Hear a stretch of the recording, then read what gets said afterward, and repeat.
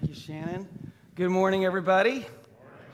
My name is Warren. I'm one of the elders here at Soma Eastside. And what a joy to be able to preach to you the very last sermon of 2023. So let me wish you a Happy New Year.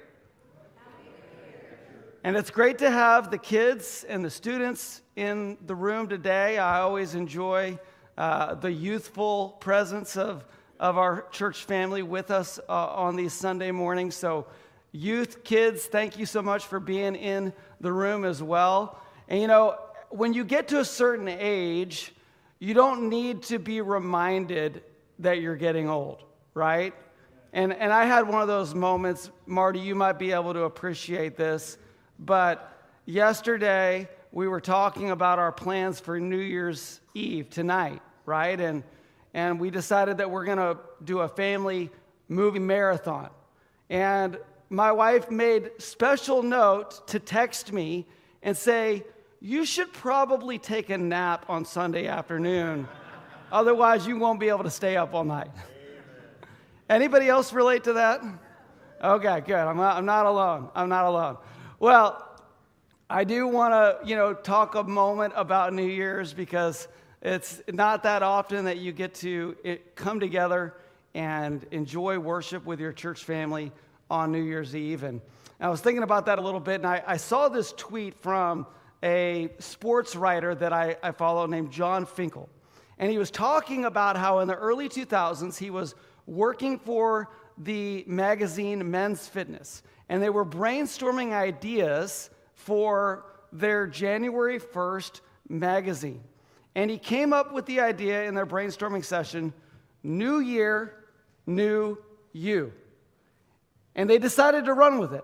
And that year, they produced the magazine, New Year, New You, on the cover. And he said the next year, everywhere he looked, that phrase was repeated. And he said, in every subsequent year, I see that phrase repeated over and over and over again in every context you can imagine.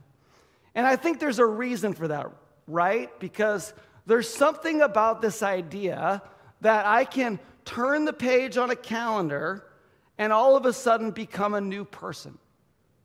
We love the idea of a fresh start and becoming someone new, someone different than we were yesterday. And it reminded me of this scene from one of my all-time favorite movies. How many of you have seen Forrest Gump? Yeah, okay, one of my all-time favorite movies. And there's this small little scene. It's not a significant moment in the movie, but there's this scene on New Year's Eve. And Forrest has gone to visit his friend, Lieutenant Dan. Lieutenant Dan has lost his legs. He's in a wheelchair. He's miserable. He's an alcoholic. He's depressed. And he finds himself in a bar on New Year's Eve with a couple of other women who have made some really bad life choices. And they're right around the corner from Times Square. And this woman comes up to Forrest, and they're looking at a television. And she says, I was right there, Times Square. And she says, don't you just love New Year's? You get to start all over. Everybody gets a second chance.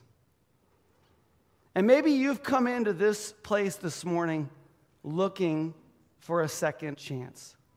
Maybe there's a sense of you that you want to leave something behind from 2023 and enter into 2024 with a fresh start. And can I just tell you this? That is the gospel. That is the gospel. The gospel of Jesus Christ is all about second chances. And additionally, it's the only hope that we have to experience second chances. I hate to break it to you, but there's nothing that we can do to turn a page on a calendar and all of a sudden become a new you. No amount of resolutions that I might make, no amount of, I'm going to do better this year than I did last year is going to make me into a new person. But the gospel of Jesus Christ is this, that through faith in Jesus Christ, you can become a new person. Listen to what Paul says in 1 Corinthians chapter 5, 16 and 17. He says, at one time we thought of Christ merely from a human point of view. Outside of these walls, and maybe even amongst a few of us here this morning, there are those that think of Christ, Jesus, from a human point of view. He's just a guy who did something at a point in history, but he has no relevance or bearing in my life today. Maybe that's where you are right now. But listen to what he says. He says, how differently we know him now. Why? This means that anyone who belongs to Christ has become a new person. The old life is gone. A new life has begun. This is the only hope of entering into a new year and becoming a new you. It's through Jesus Christ. When we come to Jesus, we put to death the old person, the old self, and we become alive to a new self, a new creation, the Bible says. And that makes us an entirely new person with an entirely new future. So if you haven't made that decision, that is the decision of all decisions. It's the choice of all choices. There's nothing else that I will say today that will come anywhere near in importance to this simple thing, that if you haven't trusted in Jesus Christ as your Lord and Savior, you'll never be the person that you long to be. But I know that there are many, many people in this room today who have made that decision. You have chosen to follow Jesus Christ. And as a result, you are a new creation. You are a new person. And so as you enter into this new year, what can we be thinking about? What can our focus be as we enter into 2024? And I think that this is a great time of year for us to look in the mirror, for us to evaluate our own priorities and what is really important to us.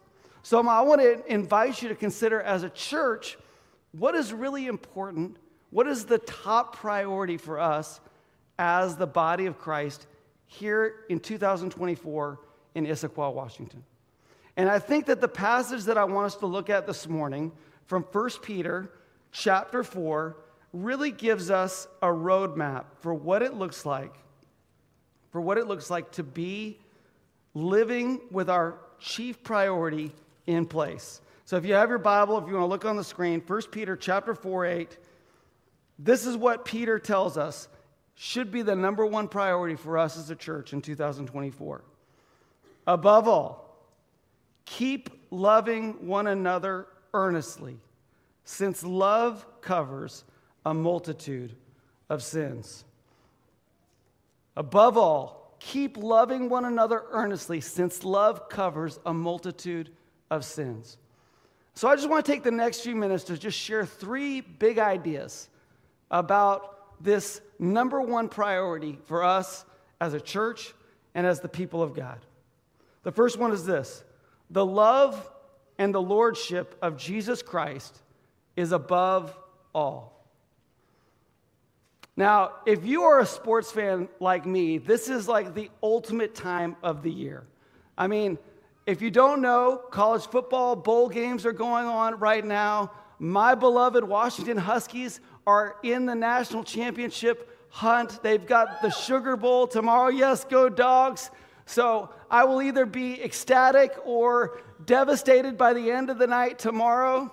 You may know that I host a podcast called The Dog and Duck Show. I bleed purple. That's what I'm all about. But as a sport fan, I am constantly getting into completely ridiculous debates about who is the GOAT in any arena of sports.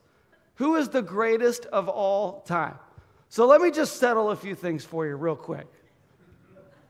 Michael Jordan, Tom Brady, Ken Griffey Jr., and the 1991 Washington Huskies. Okay, we got that settled. We can move on. In the Bible, according to God, and there's no debate, it's indisputable, the GOAT of all goats is love. Paul says these three things remain: faith, hope, and love. But the greatest of these is love. Jesus was asked, what's the most important thing in all the world? And Jesus said, love the Lord your God with all your heart, soul, mind, and strength. And then he said, the number one way that people are going to see my love played out is by loving your neighbor as yourself. And now Peter adds to love's GOAT status by saying these words, above all, love. Above all, love. And so what that means for us today is you can take every goal, every plan, every resolution, every priority, every ideal, and every idea that you have in your life, and you have to put it below love. Love is above all. God is the author of love. God is the originator of love. Love exists because God exists. We love because God first loved us.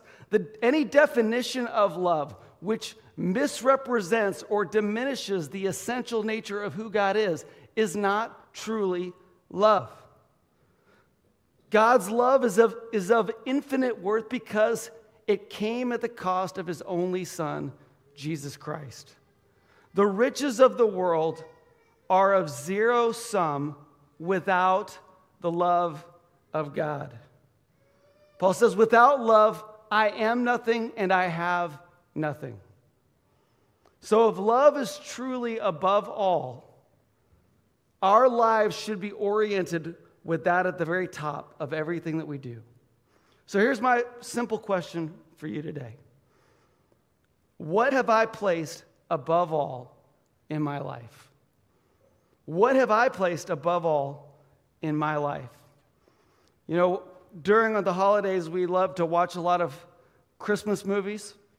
And at least one time during the Christmas season, we will come together and we will do the unthinkable.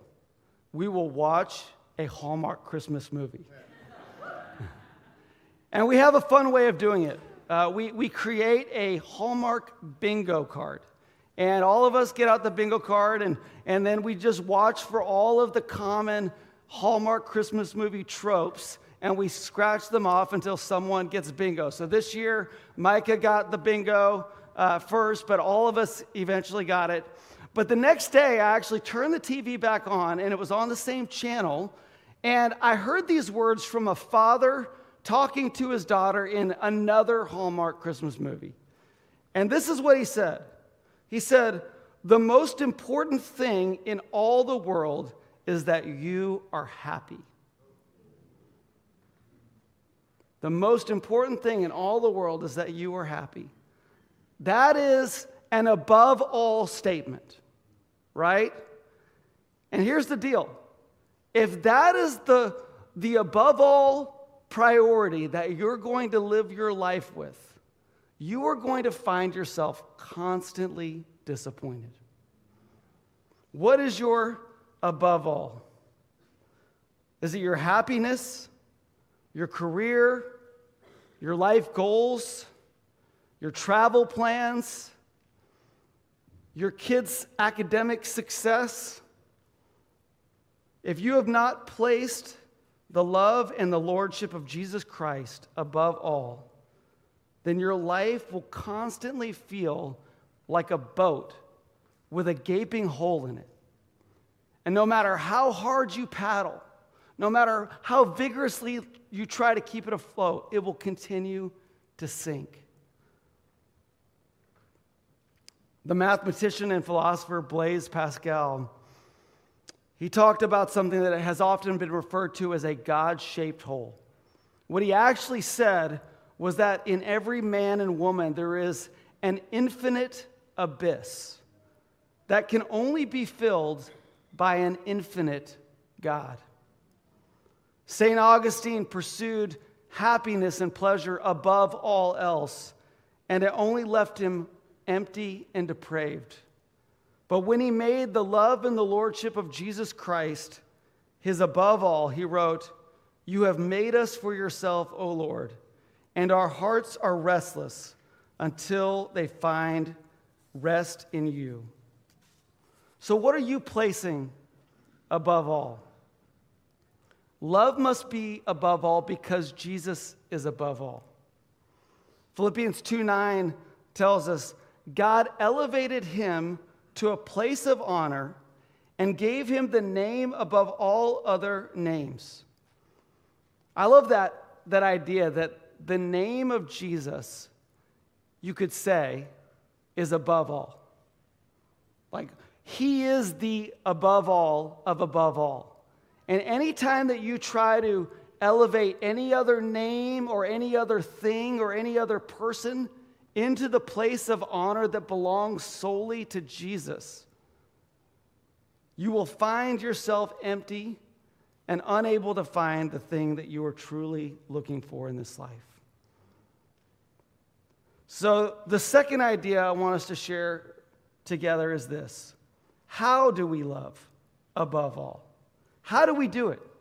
If love is the number one priority, if it's the above all, how are we supposed to do that?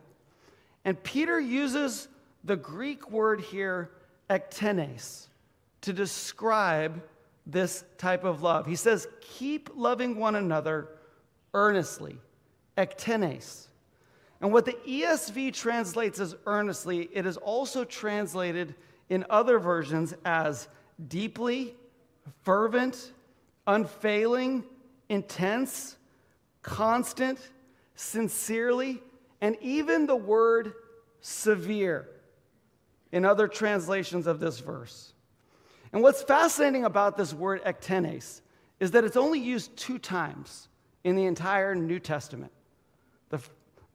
The one that we just read, and the second one is used by the author of the Gospel, Luke himself, who wrote when describing the moment when Jesus was in the Garden of Gethsemane, preparing on a Thursday night to go to the cross on a Good Friday.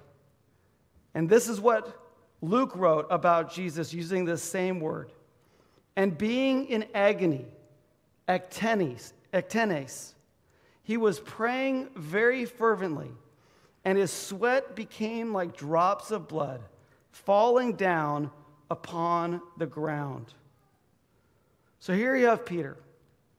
He's trying to find the word to describe the way that you and I are supposed to love one another.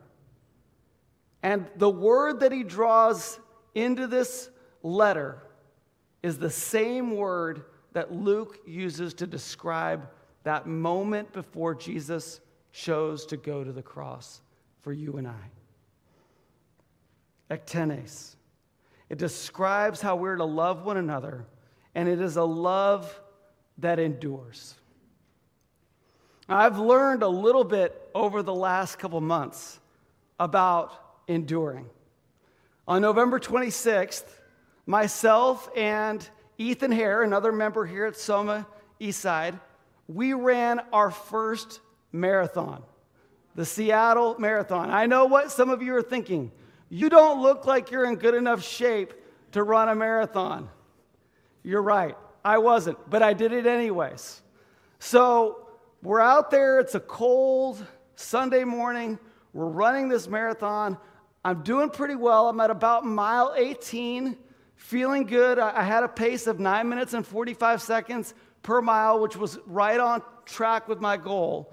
Then all of a sudden, as I'm kind of coming up to the Green Lake portion of the race, I begin to experience something that I've never experienced in my life before.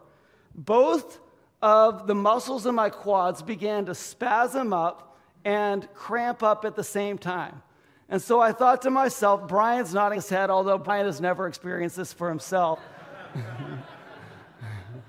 They're cramping up at the same time, and I think, okay, well, I'll just stop for a moment and stretch out my legs, right? Well, as soon as I stop to stretch, both legs begin to seize up from the top to the bottom, and I realized that at that moment, I only have one of 2 choices. I can literally either fall to the ground, curl up in the fetal position, and give up, or I can keep moving. But there were only 2 choices. And so I decided to keep moving, and I just did the very best I could for the next 8 miles to keep going through that pain. And I've got to tell you, there was a level of understanding of what ektenes meant in that moment. No matter what, no matter how much it hurts, no matter how difficult it is, just keep moving. And what I want to say to you, Soma, what I want to say to you from my heart to yours is this, is that as we enter into 2024, there are going to be some things that you encounter, that we encounter, that are going to be really hard. And I think what God wants us to hear is this: keep loving. Just keep loving. No matter how hard life gets, keep loving. No matter how hard things might be in your marriage right now, just keep loving. No matter how difficult things might be with some of the dynamics of your family, just keep loving. Maybe even being in this church, being offended, hurt, disappointed by somebody, just keep loving. But don't give up. Ektenes love is not easy, it's not convenient, and the world does not always understand it. Philip Yancey said, "The rubber hits the road when we try to show grace to a person most unlike us, even someone morally offensive." When we practice this kind of love, there are going to be those, even other Christians, who are going to question our commitment to love. They're going to ask things like, why are you forgiving them? Why are you staying here? Why do you keep serving like you do? Why do you continue to give them so much? And knowing the answer to this question is important, because the answer is not because they deserve it or they're good enough.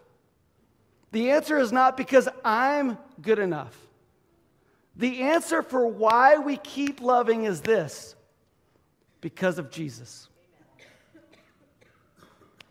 Because of Jesus. God demonstrates his love for us in this, that while we were still sinners, Christ died for us. When we don't know if we can keep loving, think about that moment in the garden. In agony, blood dripping from his forehead. He had a choice to walk away or to keep going. And Jesus chose to keep loving. And because of that, we too can keep loving. So I hate to break it to you. I hate to be the bearer of bad news, but 2024 is an election year. And I've come to find that over the last several election years, that practicing kindness, practicing ektenes love, is very, very difficult for people. The world that we live in, the media systems that we surround ourselves with, are geared towards promoting anger, divisiveness, and mob mentality thinking. It's us against them, however you cut it. And I want to just give you a piece of advice that I often share with the men and impact players that I lead. You might even want to write this down. You can win the argument, but lose the relationship. And if you lose the relationship, you lose. Brothers and sisters, our goal is not to win arguments. Our goal is not even to win elections. Our goal is to win hearts and souls to Jesus Christ. That's our goal. So as we enter into 2024, let's remember to keep love above all and to love with that ektenes love. Here's the third big idea. Love covers a multitude of sins. Love covers a multitude of sins. Paul, in the most famous chapter in the Bible about love, 1 Corinthians 13, talks about what love can do. And love can truly do the most remarkable things. I was going through this passage a while back, and I rewrote verses 4 through 8, kind of in my own words for my own application. And maybe there might be something about this that inspires and encourages you as well. Love will make a hurried man patient, a prideful man humble, an envious man secure, an arrogant man quiet, and a rude man gentle. Love will make a stubborn and selfish man cooperative and willing to sacrifice himself for others. Love will make an irritable and resentful man gracious and forgiving towards others. Love will transform a man who rejoices in wild living and wrongdoing into a man who celebrates truth and righteous living. Love gives a man the internal resources to put up with more than he thought he could take, believe more than he thought was possible, keep hope alive when all seems lost, and endure more than he knew he was capable of enduring. When God's love inhabits the heart of a man, there are no dead ends, only new beginnings. There is so much that love can do. And when you experience God's love in your life, when it inhabits you, it can transform you. It can make you into that new you. But there are a few things that love will not do. Love covers a multitude of sins, but there are a few things that love will not do. The first one is this: love will not endorse a multitude of sins. Love will not endorse a multitude of sins. There's a prevailing thought in our culture today, and this area is probably more exacerbated than others. But this prevailing thought is that it's morally wrong, it's unloving to do anything that might cause someone else to believe that you do not approve or believe that what they are doing is right. This idea is simply kind of reflected in this question of, who am I to say that another person is wrong? And any of us who have raised toddlers, we know how deeply flawed that way of thinking really is. A loving parent would not allow a child to walk into traffic. A loving parent would not allow a child to reach into the fireplace and pick up a burning coal. A loving parent would not let a child take a fork and stick it into an electrical socket, right? The idea to say, well, who am I to tell my toddler how to live her life, would be potentially criminally negligent and certainly not a representation of love. No, what would the loving parent do? The loving parent would say, hold my hand. Let's wait until the light turns white. Stay with me the whole time, and I'm going to teach you about the laws of the road. A loving parent would put up a fireplace screen to prevent the child from reaching in there. They would teach them about the dangers of fire, and if they saw that child reaching its hand towards the fire, they would grab it and pull it away. A loving parent would baby-proof all of the electrical outlets, and when they see that child grabbing that fork and heading towards the outlet with defiant curiosity, they would take the fork away and they would say, no. Right? That's what a loving parent would do. So endorsing sinful behavior in the name of love is not love. God is love and God is holy. And those two things are not at odds with one another.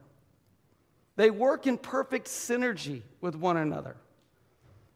The holiness of God is an expression of the love of God. So what I mean by this is that there's no more loving thing for God to do than to command his people to be holy.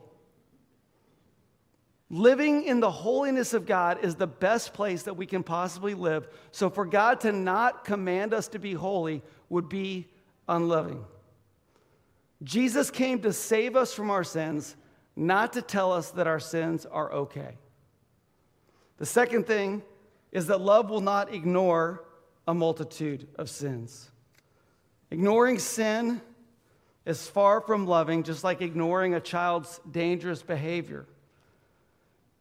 In James chapter 5, verse 19 through 20, James takes a little bit of a different take on this idea of covering a multitude of sins. But you can see the similarities. He says, "My brothers, if anyone among you wanders from the truth and someone brings him back, let him know that whoever brings back a sinner from his wandering will save his soul from death and will cover a multitude of sins." Ignoring and ignorance is not an expression of love. Imagine with me if you were at the beach and you were making sandcastles on the beach and you looked up into the ocean and you saw somebody's arms flailing and you observed that they were drowning in the ocean. You could ignore that person flailing in the ocean and go back to making a sandcastle, but that would be far from the most loving response.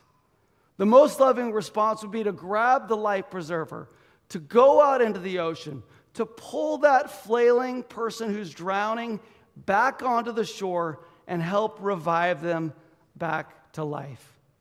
And you might say, "Warren, that's risky. That's scary. I could get injured. I could get hurt in that scenario." Yeah, that's true. Going after sinners who are drowning in their sin is risky. Building sandcastles instead takes a lot less effort, but there's no love in that. The great missionary C.T. Studd once said, "Some wish to live within the sound of church and chapel bell. I want to run a rescue shop within a yard of hell."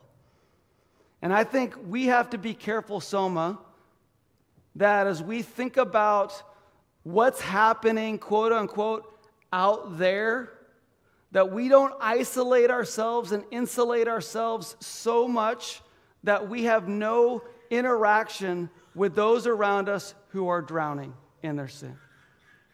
We've got to be willing to go and to reach out and to risk.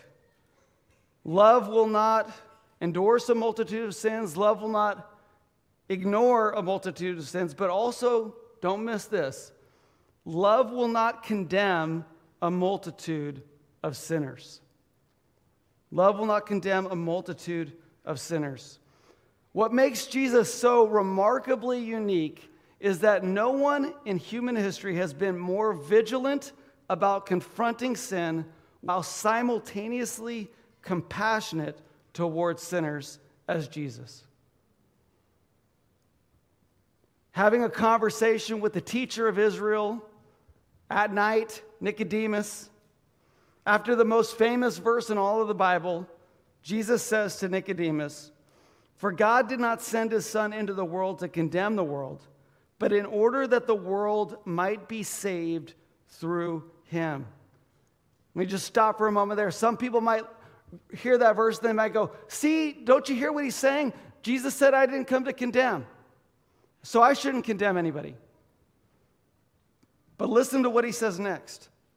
"Whoever believes in him is not condemned, but whoever does not believe is condemned already, because he has not believed in the name of the only Son of God."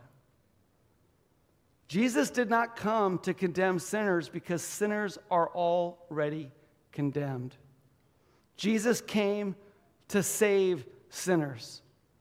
So for us, as the people of God, condemning a condemned man is like electrocuting a corpse. It's overkill. Our call is to point people to the only one who can bring them back to life, and that is Jesus. Jesus had a lot of critics during his time. And one of the charges that was often leveled against Jesus was that he was a friend of sinners. Jesus would regularly invite sinners to dine with him and accepted their invitations to dine with them.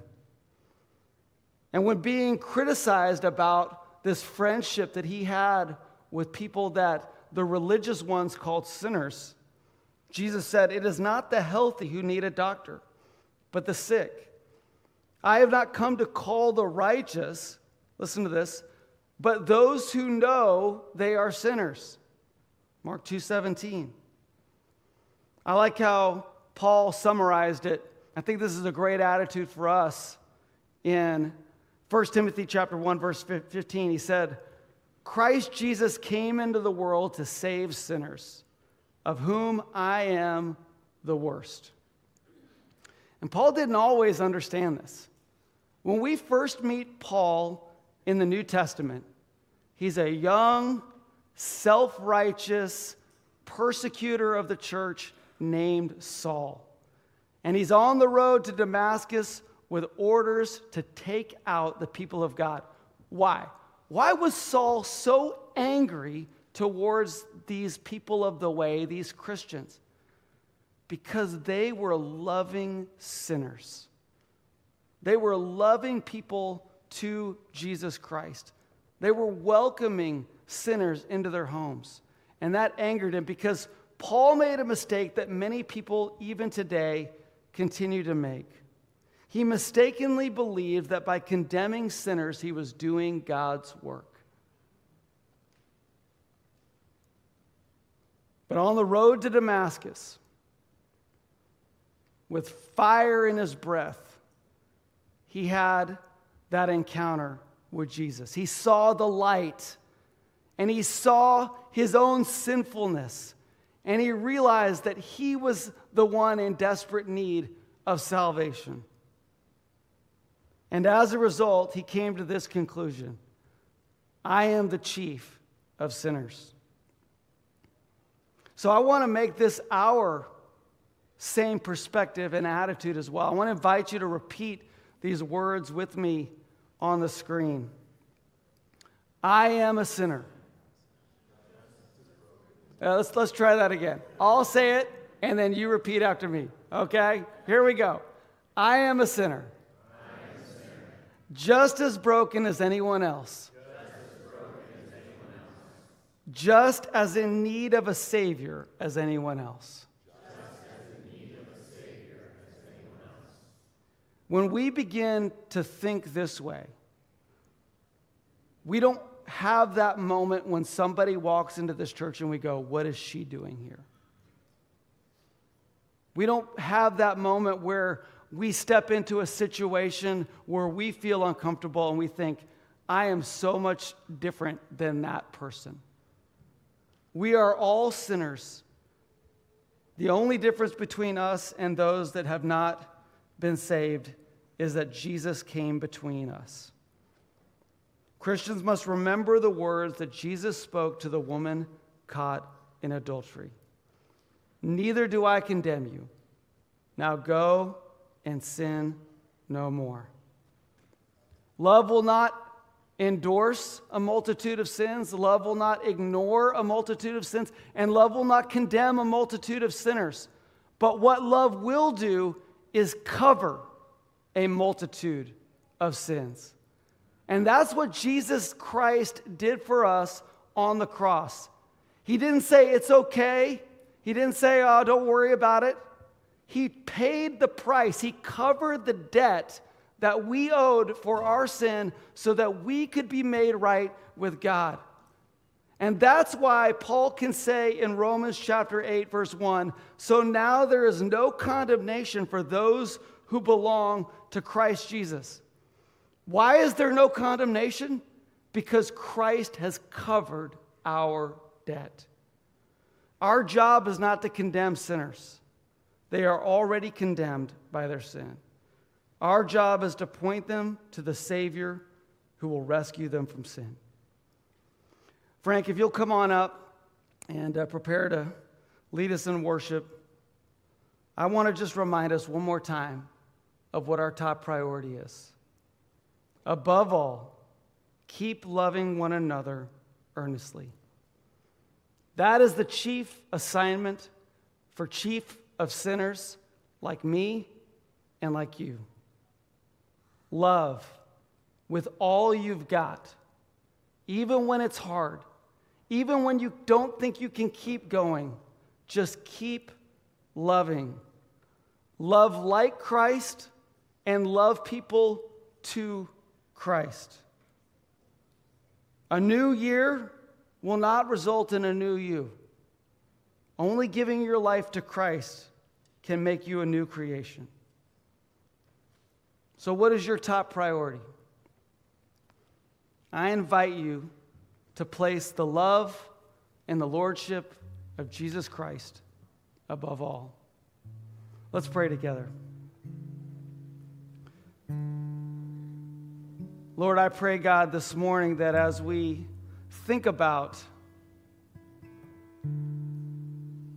this statement, Lord God, that was made without any wiggle room, above all, keep loving one another earnestly, since love covers a multitude of sins. Lord, I just pray, God, this morning in this place that we would commit our souls and our hearts to this grand design. Lord God, that we would know that we have been made by you, to be loved by you, to receive your love. Lord, if there's anyone in this place who has not yet made that decision to trust in Christ and to become a new person, Lord, I pray that today would be that day. There's no better way to enter into a new year than being a new person in Jesus Christ. Lord, I pray for those of us that call Soma Eastside our home, our family, our body. Lord, I pray, God, that we would make a commitment to you and to one another today, that we would love no matter what, that we would keep loving. And Lord God, that the world and this community would know us by our love. Not because someone deserves it, not because I'm good enough, but because of Jesus. Lord, we pray this and we thank you for the price that Christ paid. We ask this in Jesus' name. Amen. In just a moment, we're going